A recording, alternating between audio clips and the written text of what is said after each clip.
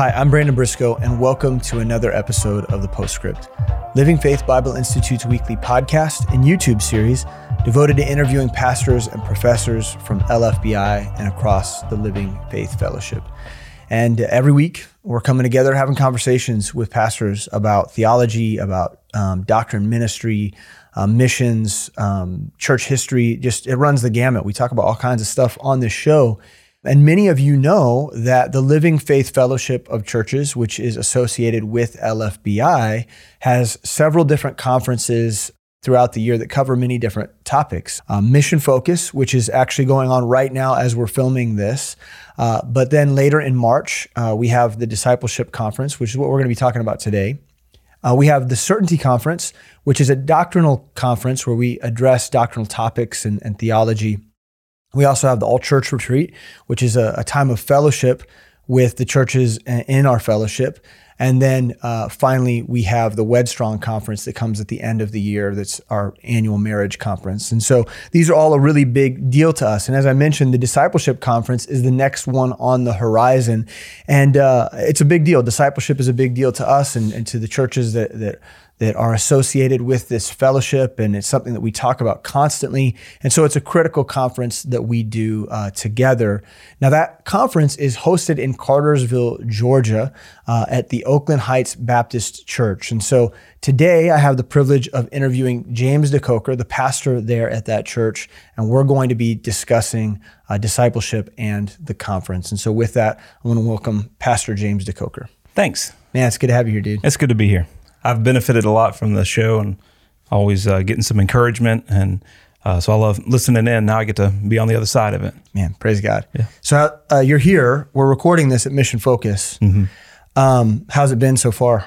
Oh, it's been great. Like for me and where our church is and ways that I think God wants us to grow, maybe not in ways I anticipated, but God's just, even in the last day, has just given me what we need to do, steps we need to take, focuses that we need to have for the goals that we have. So it's been great. And I love, obviously, just fellowship.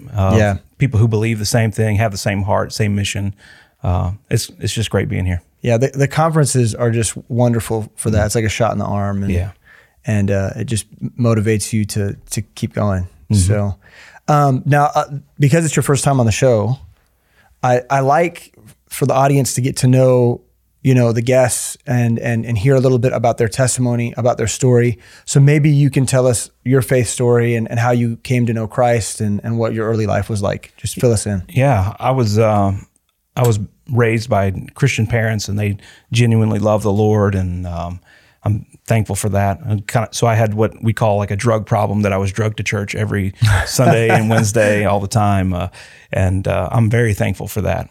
And so anyway, from early age, had always believed that God existed and, heard the stories of Jesus, didn't have any problem with that at all. When I was little, I went to a vacation Bible school, and my sister had gotten saved the day before, and I thought, well, that's what you're supposed to do, right? But really had no conscious understanding of what that was about. It was just kind of what I was supposed to do, I felt like. But I wrestled with that for a long time, for actually a couple of years, 11 and 12, really knowing I was lost. And Jeff Bartell was our youth pastor. Back in or he wasn't the youth pastor, he was the middle school teacher. So this was at which church were you at? At DeKoker Baptist. Yeah, okay. Yeah. And so Joe McCaig was the youth pastor, and Jeff Bartell was the middle school teacher when I was in middle school. That's cool. And I remember him teaching, and I just knew I was lost.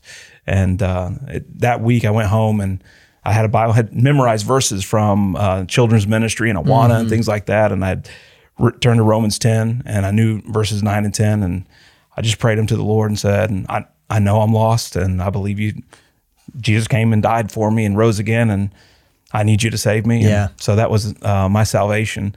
I was kind of just by myself in my house. And that's cool. But lots of people had influence in that, obviously, planting and watering that seed. And I stayed in that church, Decatur Baptist. As I got into high school, I really started wanting to be serious about growing and walking with the Lord. And so I was discipled through a similar process of discipleship that we have now. And while you're in high school? Yes. Yeah. Okay. Yeah. And there's probably some issues there with my own emotional maturity and things sure. like that were limitations to how much spiritual maturity I got. Sure. But man, dude, discipleship is discipleship. Yeah. So it's good. You got invested in. Yeah, for sure. Yeah. And so that's where I grew from there. I went through they had an institute. And so I went through their training and served in their student ministry, led the high school ministry, and then went on to be a youth pastor in Cartersville under Joe McKeag. Yeah. And so he's kind of been my mentor for 25 years. That's weird to think someone could be your mentor for that long. Right. But I'm old now, so He's a good mentor to have. he is. I'm very thankful for him. So I think a lot of the listeners or people who are familiar with the fellowship or LFBI know Joe McKeag. In fact, he'll be teaching a course in LFBI next semester. I don't know if you knew that. So that's pretty exciting. That would be great. Yeah. But he moved from Decatur to Oakland Heights. And what year was that? 2004, I think. And were you with him in that move? So No. So when did you make your way out there with him? It was like almost a year later. Okay. I knew when God moved him to Cartersville, God just started showing me in my reading that He doesn't send out one person; He sends them in twos, and so I knew God wanted me to go there. I was planning to go. I was in software development, so I was going to go get a job, hopefully with my same company, and work there. And God just opened the door for me to come as a youth pastor. So He came in 2004, and then in 2005. Cool. I came over as youth pastor. And were you married at the time or as? Yes. I met my wife at Decatur Baptist. She came to the college ministry about a year or two after I graduated from high school. And so that's where we met and fell in love and got married. So we had been married maybe 3 or 4 years before we moved to Cartersville. Okay. So your time at Oakland Heights is a lot like maybe Joe's relationship with Decatur even, right? Like there's been a lot of movement and God's led you many different directions over the last few years. Maybe you can explain to us just your time working with the youth and then God calling you to the head pastor and to where you are today. Maybe connect all those dots for us just to show what God's done. Yeah. So when I came over in 2005 as the youth pastor, I served there for about 7 years. And then the church there sent me out to plant a church and a small team from that church. And so we planted Connect Church, and I was there for about 6 years. And then when Joe moved back to Decatur, Oakland Heights called me back to be the lead pastor. And you've been doing that for how long now? 3 years now. 3 years. Yeah. Okay. So what's that been like? What's that transition back to Oakland Heights been like? And obviously, when you step into your mentor's shoes, right? Those are big in your mind. Those are big shoes to fill. What are some of the hurdles in your mind that you had to get over as you were doing that? I think there were a few fears that I had. One of the most prominent was that I'm not Joe McKeag. And if you know Joe, he's just such a nice guy. He could talk to anybody for a long time, and he can strike up conversations with strangers and things like that. Yeah. And although in our DNA and our beliefs and our philosophy and ministry, I'm his son in the faith. He's my father in the faith. Right. And the DNA is the same. But the personalities are a little bit different, as they frequently are in Scripture, whether that's Elijah and Elisha or David and Solomon or whoever it may be, Paul and Timothy. It seems like God has one person for one point in time, and the next person maybe a different set of personality, spiritual gifts, and abilities than the first.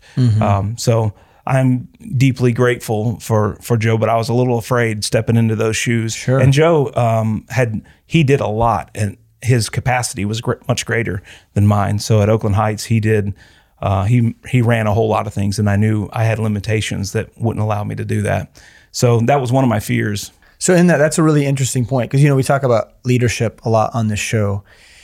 Pastors in general tend to have a high capacity. You get that.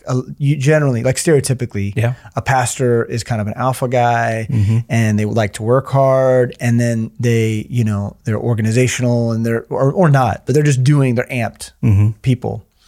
But that's not always good for the growth this direction. And so learning how to delegate is such a big deal. What's learning how to delegate look like for you since being back at Oakland Heights and making sure that all those responsibilities that Joe had before you, that he kind of owned, those things still got done, but you spread the load a little bit. One of the ways that I think really helped me was in that leading up to that transition. Joe had really done a lot to entrust those responsibilities to other people so that it wouldn't all be on me. Oh, good. And I think whether it's about those kind of things with responsibilities and tasks, or if it's just spiritually preparing people, I'm very thankful that Joe kind of laid a lot of the groundwork for how the church needed to view a pastor and interact with. So there was some delegating to do, but really there was a lot of team already had started to pick up those pieces, and they do great with it. Yeah. God made all the different parts of the body, and I'm one part, but there are certain things, an ear can do well, but there's a lot of things it can't do well. Right. Yeah. So. Well, your team is, in terms of the churches and getting to know the churches, man, your team is special. I mean, you got a lot of really great leaders with you, very loyal, very devoted, but they love the book and they love Christ. So with that, I want to ask a little bit just about, like, what would someone, I want people to be familiar with Oakland Heights, because ultimately I want to convince people to come visit Oakland Heights, to come hang out at the Discipleship Conference. That's where we're headed. Yeah, it's going to be great. But if someone wasn't familiar with your church and maybe they just landed in Cartersville and they spent a month with you, what would they expect? What would they see? Like, if you were to describe your church family, and maybe this is hard to do, like, objectively, because everybody's a little bit biased. Yeah. But how would you describe your church family? Well, it's kind of like describing your own, like, human family. Yeah. You just love them, and sure. I'm sure we have our own quirks and things that are unique about us. But I hope that somebody would see that we just really love Jesus and are committed to following Him and being who He wants us to be. And I think not to be cliche, but our mission statement for our church comes from John 17, where Jesus is praying for His disciples, and it's a kind of discipleship oriented prayer. Yeah, and we would break that down with three main parts of know God, grow in your faith, and go into His mission. So know, grow, and go. And so I really hope that somebody would find a place where they could really know God. And my experience is there's a lot of people in my area who think that they should be able to know God, but they've never really had that personal walk themselves. Yeah. So I want them to know that they can really know God. They can hear from His Word. They can speak to Him in prayer, and He hears their prayers. And they can know His personality. And then I would want them to know that they can grow in their faith, and then that God has a purpose for them, and that He wants to use them.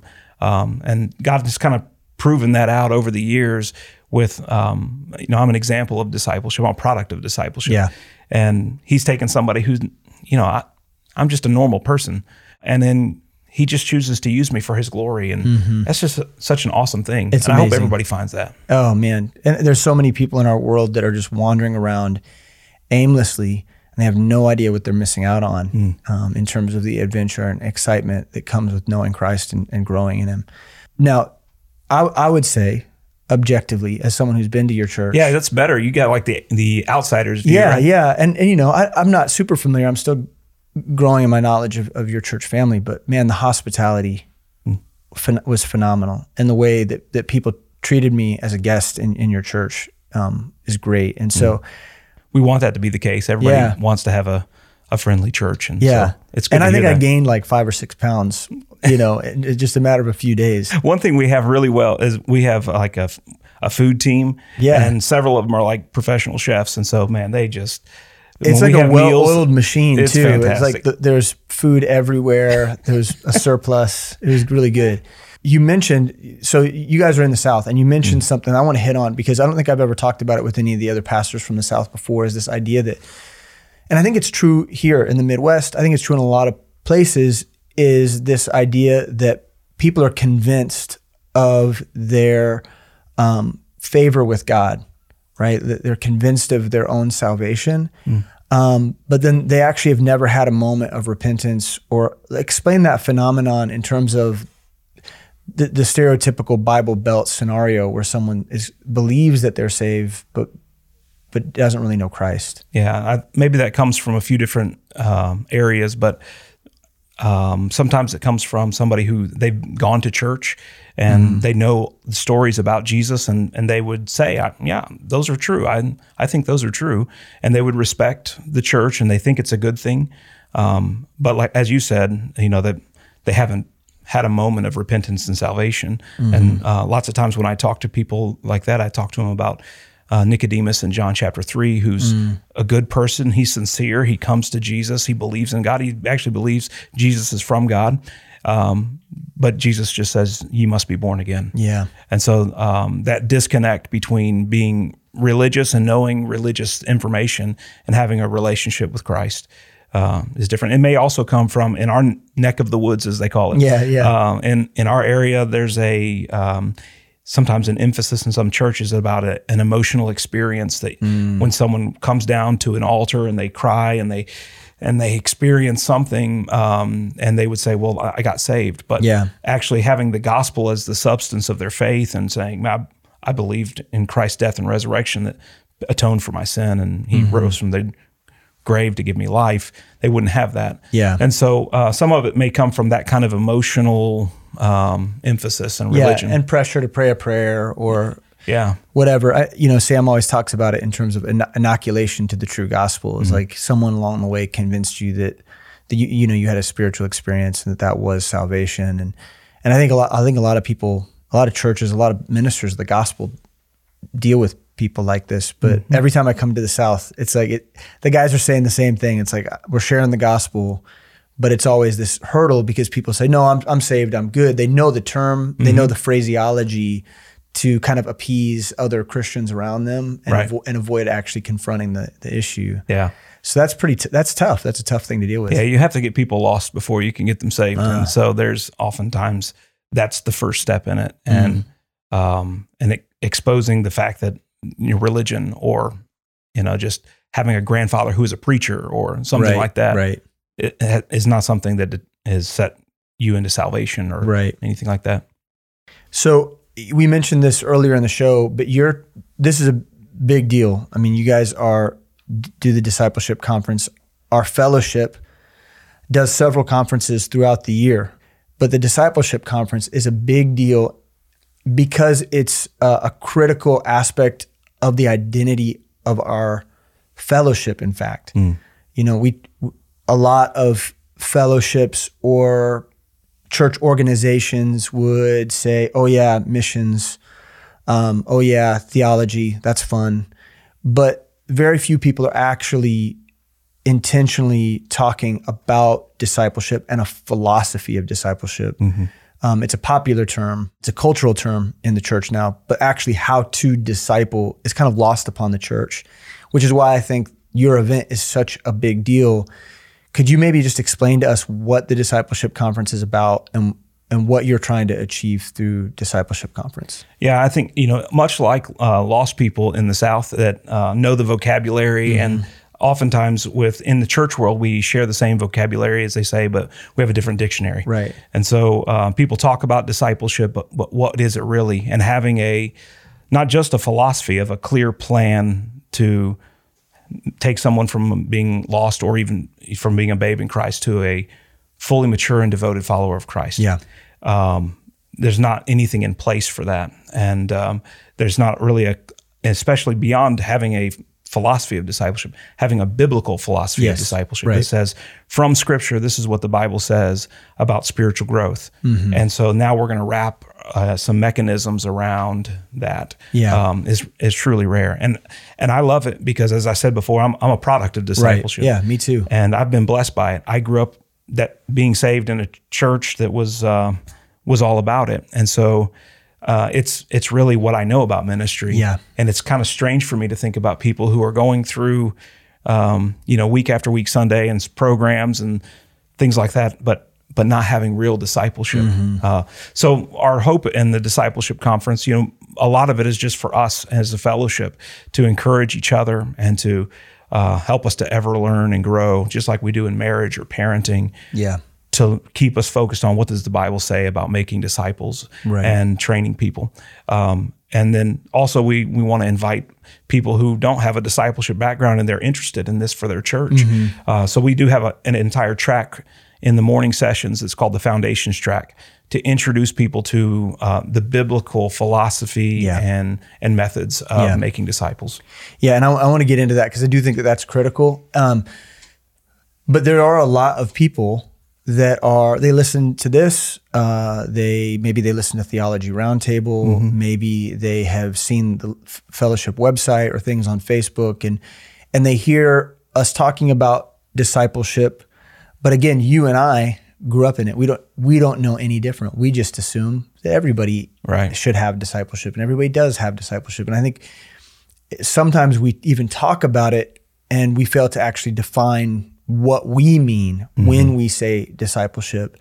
And so before I get too far into what the conference is going to be about, I want to make sure to ask you to, in your own words, explain what discipleship means and what the process looks like and why we hold to the process that we hold to in terms of the mentorship aspect of discipleship. So it's not a Sunday school class. It's not it's not a program that you do on Sunday nights that's fun. And like, there's something particular that we're doing for a reason. And maybe you can explain that.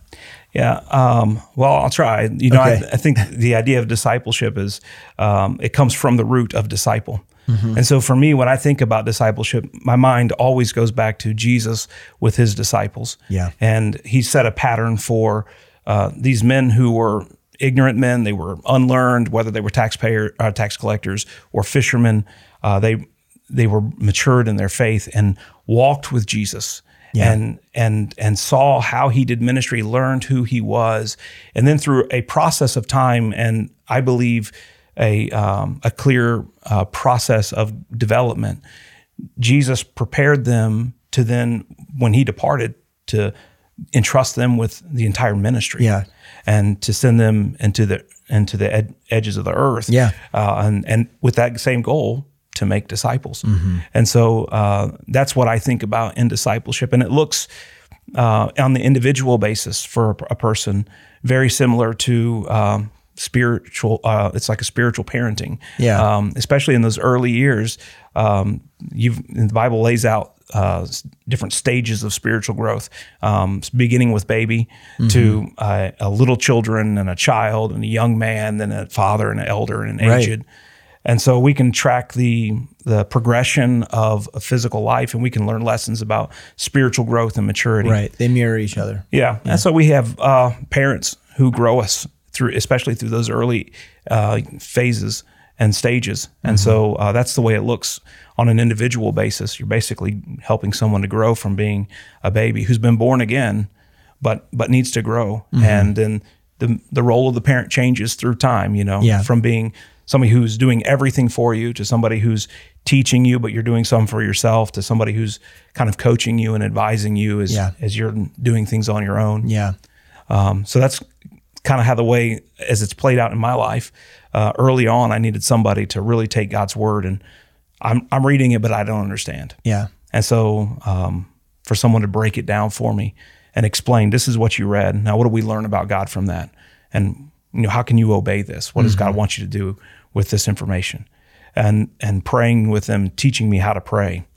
And then, through time, that role changes in what I need. I begin to be able to feed myself from God's word and be able to pray on my own, but I need somebody to model for me what it's like to function and behave as a Christian and how to minister. And so it changes through time, but it's basically taking people through that process to grow them up to maturity.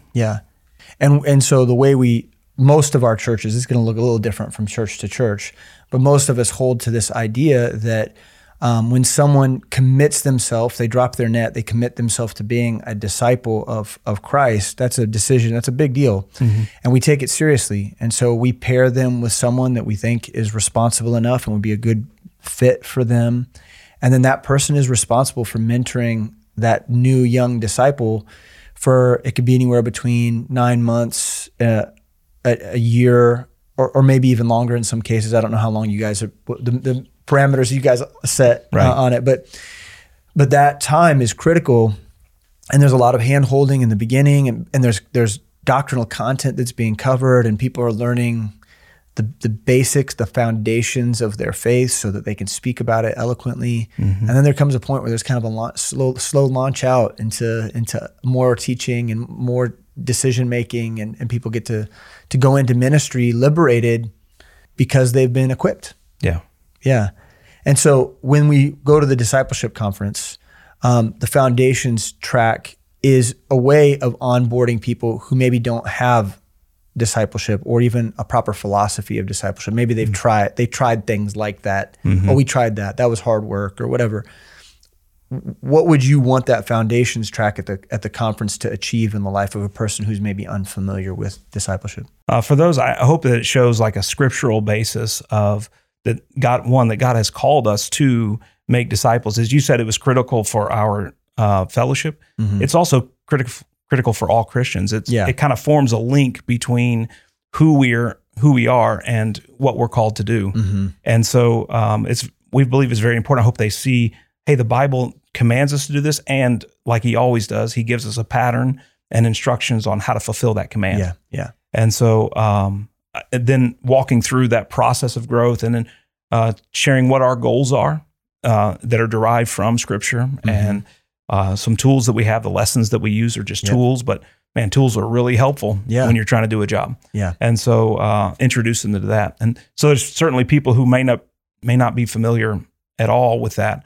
They think of discipleship as a Sunday school or training somebody in the parking lot how to park cars, and so to show them what the Bible says about discipleship. That's what I hope they get out of it. And then we'll have other people who they're part of one of our churches and they believe about discipleship, but their understanding of the philosophy of it and the stages of growth and the goals of it are going to be helped a whole lot. Especially before they begin trying to mentor somebody else. I think that's a really good point too, because there are individuals who are part of churches where the philosophy is right, but they need to be refreshed. They're rusty on what the objectives are and what to expect in a discipleship relationship. And that Foundations track really does help people and prepare them for their own personal philosophy or strategy for discipleship too. Now, you and I have talked a little bit about the bent of this year's conference. Like we're in 2022 in March. We haven't mentioned this yet. March 20th through the 23rd. That's right. Is the dates. You're hoping that there'll be more of a focus on evangelism, and I want you to maybe explain that and how coupled evangelism and discipleship ought to be in terms of our walk with the Lord and the expectations of ministry. Yeah, sometimes there becomes an unhealthy split in churches between those two, evangelism and discipleship. And sometimes you see it on one side where we're reaching people, but we never grow them up. And so they stay babies and maybe they just live defeated Christian lives. And on the other hand, you might find churches who have a good process to help mentor young Christians, help them to grow in their faith. And but then it doesn't result in evangelism. They grow in knowledge, and maybe in holiness and maybe some other factors of growth. But when Jesus calls the disciples, particularly in Matthew 4, he calls them and says, "Follow me and I'll make you to become fishers of men." And if we're not fishing for men, then we haven't really met the objectives of really being a disciple of Christ. If we're going to do what Christ did, he reached people and then he developed them and grew them. And so both of those are integral to who God's called us to be and what he's called us to do. And so that is evangelism for me in my church, and probably for most of us in the fellowship. We have the knowledge of a biblical process of growth and a philosophy for discipleship. But then sometimes evangelism is the victim of that as we grow people in their knowledge and we achieve doctrinal transmission and they understand more, but they don't really become evangelistic. And evangelism should be the product of discipleship. I like it should also be the beginning of it as well. And unfortunately, like in our churches, oftentimes people are coming to church that as we're kind of putting them with foster parents instead of with a biological parent, if you will, who spiritually helps them to be born again. And so they're kind of waiting for someone to win somebody to Christ and they can foster them.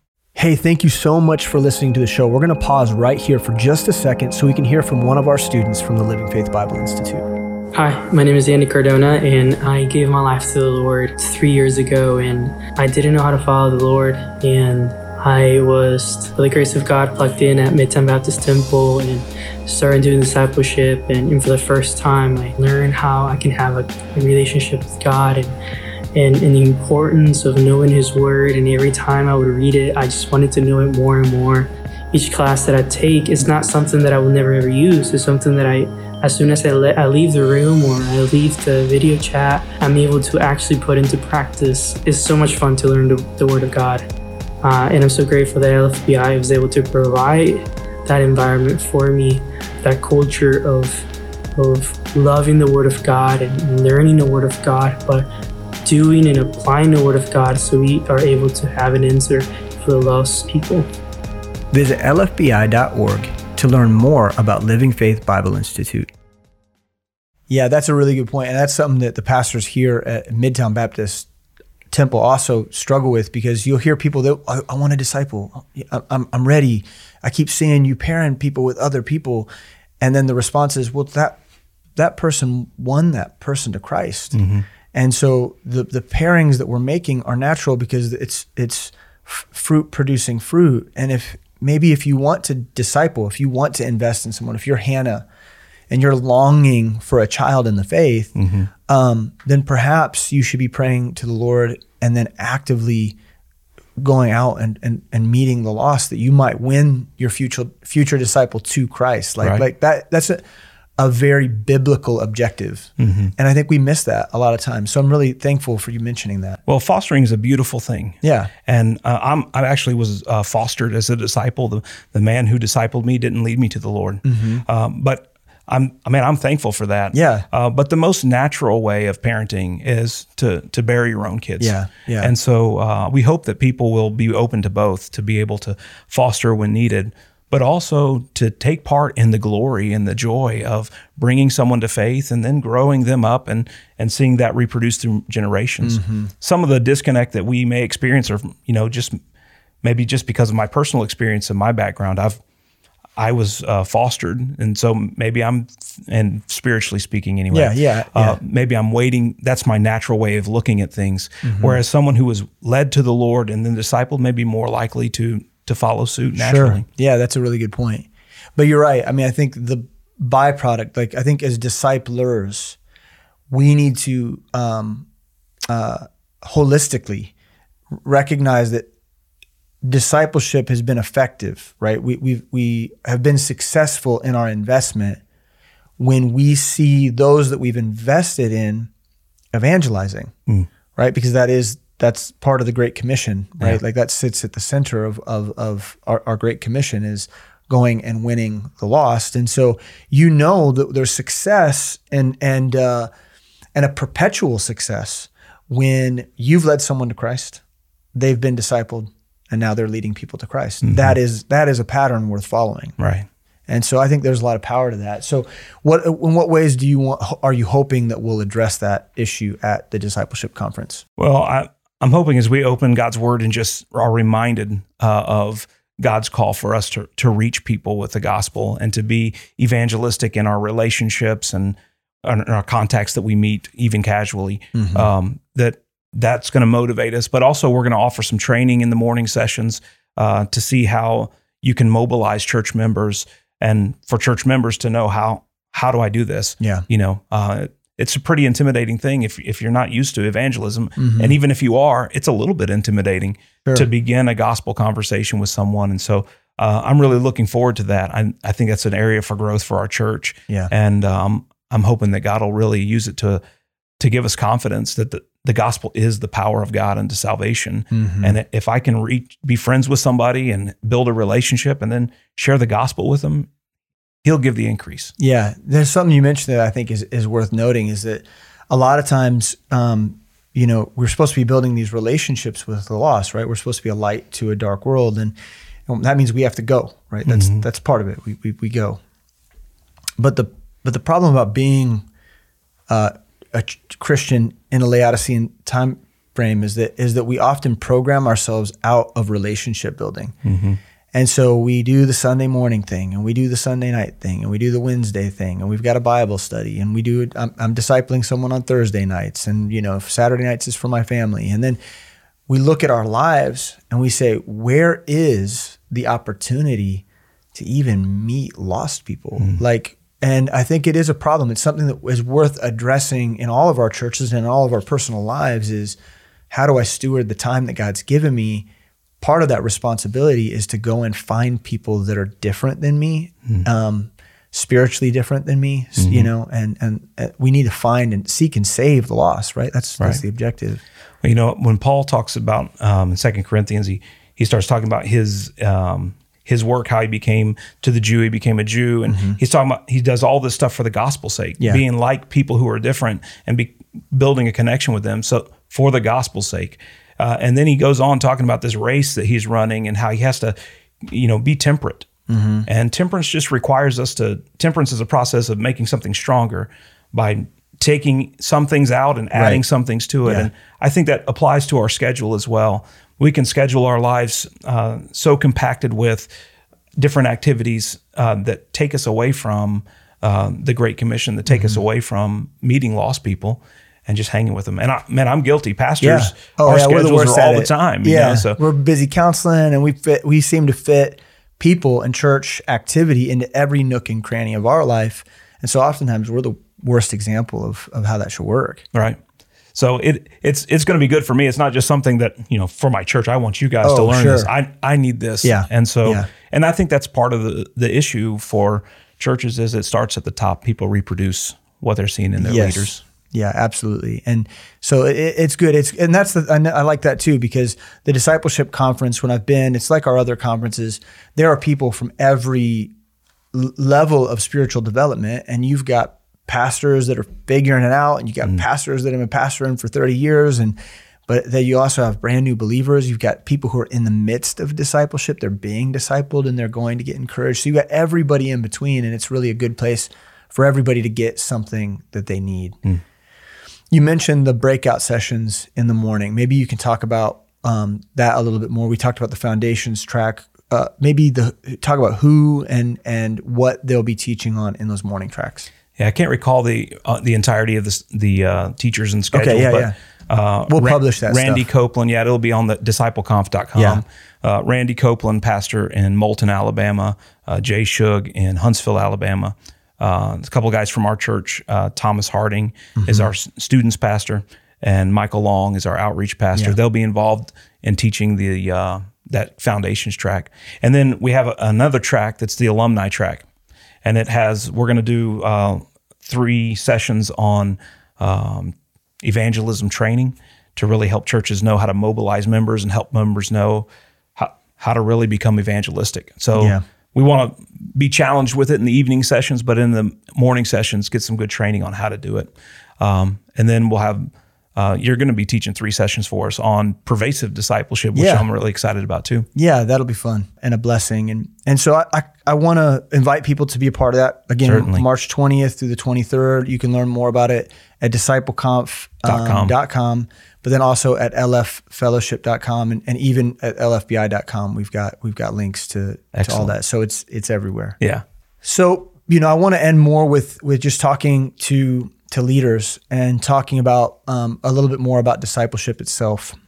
There's some things that we should all understand about discipleship in terms of the cost of discipleship, right? There's going to be people listening who have never been discipled before. And we've talked kind of to the leaders and to the pastors in this episode, but maybe talk a little bit about the people who are considering what does that actually mean for my life? I mean, I'm a part of a church. They may or may not even have discipleship, which is a thing, but they're asking themselves, I need someone, it could be this simple. I need someone to invest in me. I know I need to go deeper, right? I know that what I have, I love the Lord. I know that what I have is wonderful, but what does it mean for me to grow in my capacity, my leadership, my knowledge of God, my intimacy with Him? What does that mean? How would you address that person who's looking for that kind of thing? Well, I do think that people, having a person is important. Paul says, follow me as I follow Christ. And so you would have a lot of holes in your development if you're just going to try and hammer it out yourself and learn all you can on your own. Discipleship is, there's a disciple and there's a teacher or a master. And so you need somebody to follow, to watch. And so much of our physical development and mental and emotional development comes from watching our parents. And so watching your disciple deal with the trials of his life, or watching him in prayer, or watching him in Bible reading and his relationships, that's going to inform how you're to be as a Christian. You need somebody like that. On the other hand, there's a lot of people who grow up and their human parents or physical parents aren't great parents, but God has grace for them. And so maybe the parent you have isn't perfect, but God can fill in the gaps on that. And so there may be more learning you need to do on your own to be able to try to learn from other people and be intentional about having, kind of an adopted father or figure in your life. But learn all you can. And there's an element to spiritual growth that no one else can do for you. Even having the right discipler, is not going to make it in your life. The second Peter 1 passage that we reference so often says, "Add to your faith, virtue, and to virtue not." You have to add to it. It's nothing that your disciple maker can do for you. So that's really good. They'll have to take a lot of initiative anyway on their own. But if you don't have that person already in your life, I'd look for somebody who can be a mentor to you. We need someone to invest in us. And I think a lot of times people are in churches and they're like, well, we don't have discipleship. What you're describing, it's not like what I've experienced. Well, maybe it just requires you looking a little bit harder for a person who's willing to invest in you and to befriend you and to parent you. I know people who have, before they knew about discipleship, later I'd come in contact with them, but they just went to somebody who looked like they were really living for the Lord. And they said, "Hey, I want to know how to live for the Lord. Would you just, take me under your wing and can I learn from you?" And you may have to go to that person and ask and request, but it'd be worth it for sure. So much of what we enjoy in our human physical lives comes from growing up. And so much of what we enjoy in our spiritual life comes from growing up. If you remain a baby all your life, you're probably going to be unsatisfied, unfulfilled in your spiritual life. Christianity as a whole, and I want to say this with great humility, but there are a lot of physically grown people who call themselves Christian, but they behave as though they're children and spiritually. And man, that's a really sad thing. And that's not how Christ intended it to be. And he wants to grow us up, And so I think if a person's in a church, that they can find a mentor and have someone invest in them, that's ideal. And we want to really advocate. We're big advocates of local church. And so don't go running away from a good thing, but be intentional. In some cases, people might not be able to find that. In that case, what should they do? There's hard decisions to make there. Yeah, there is. And if it was me, I would look for a church. Living Faith Fellowship would be a great place because we do share that biblical philosophy of discipleship, but find somewhere that does emphasize that. And real discipleship, not just a class or something, but somewhere where they'll put you with someone who will mentor you. Right. Changing geographical location seems like a huge deal. Changing jobs seems significant, but it's all worth it. The disciples were willing to leave all to follow Christ. And at the heart of it, if you really want to grow and be a disciple of Jesus Christ, it'll be worth it. And it'll probably be necessary for you to leave some stuff. It's going to cost you something at some point. It might seem easy on the front end, but something is going to get taken away. There'll be a sacrifice made along the way, and we just have to be ready for that. Yeah, absolutely. And we don't want to advocate that anybody should leave their church, but in certain instances, people need to be in a place where they can be invested in, because their spiritual development and their eternal value really is sourced in whether or not they're willing to be a disciple of Jesus Christ. Like, it comes down to that. And we've both experienced it in our churches. All the fellowship churches have experienced people who've packed up everything to come get the simple thing that Christ taught, and that's just biblical mentorship in the Word. Right. It's phenomenal to watch people's lives change when they make those big decisions. Yeah, I don't have that testimony. God just had grace that I was saved in a place like that. But there's a lot of people in our church that could testify to that and would say that that's the best decision that they've made. Yeah. No, and it was a decision that I had to make when I was a kid. I was a teenager and my mom was kind of letting me make decisions on my own. And I was in a position where I was like, I know that God wants to do more with me. And I looked all around at the church that I'd grown up in, and I couldn't find it. And praise God. I mean, he brought me to it. It was a miracle. Yeah. It was supernatural. He brought me to a place where he made it easy because he knew I wasn't bright enough to find what I needed. So praise God for that. It's as our friend Alan Shelby would say, providence has eyes. Yes, absolutely. Yeah, thank God for that. Man, dude, I'm so thankful to have you on the show. And I wish that we could do like other episodes. One of the things that I'm going to secretly say, I'm going to make this clear, is at some point I'm going to convince James to teach in the Bible Institute. We're going to get you for a class at some point. When you're not so busy, we'll get you for a class. But I want people to hear what God's given you, man. And I'm really grateful for your influence on the fellowship as well as my life. And man, you've become really good friends. So I'm thankful for you. I am too. Thanks. And we want to thank you as well for joining us for another episode of the Postscript. And if this conversation interested you at all, I mean, like if you're like, man, that sounds good, we want to invite you to Discipleship Conference. There'll be people from across our fellowship of churches, people from the Bible Institute that'll be there. There'll be worship, there'll be teaching, there'll be people hanging out way later than they should at night, lots of young people as well as older people. And you'll find people that you can connect to, and it'll be really, really enjoyable. Again, the team at OHBC is super hospitable. So we want to invite you to come be a part of that. You can actually go to discipleconf.com, or you can go to lffellowship.com and find the link to sign up. And we want to recommend that you do that right away so that they can get attendance of you and be prepared for you coming. If your heart is burdened to learn more about discipleship as a whole, you can contact us at lffellowship.com. There's a link that says, what is biblical discipleship? Click on that, read some more about it. And if you need someone to contact you to discuss discipleship with you, we are more than willing. We would love to have that conversation.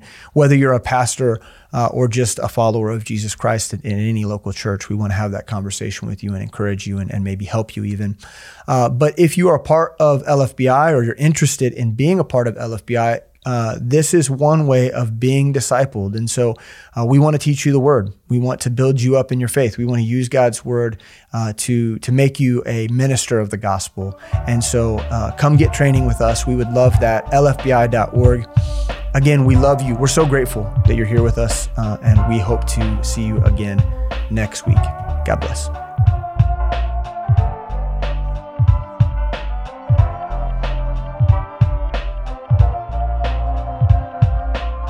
Thanks for listening to the Postscript. If you enjoy the show, please leave us a rating and review in order to help other people find our podcast. If you value this show, please help us continue creating content by supporting Living Faith Bible Institute at lfbi.org/support.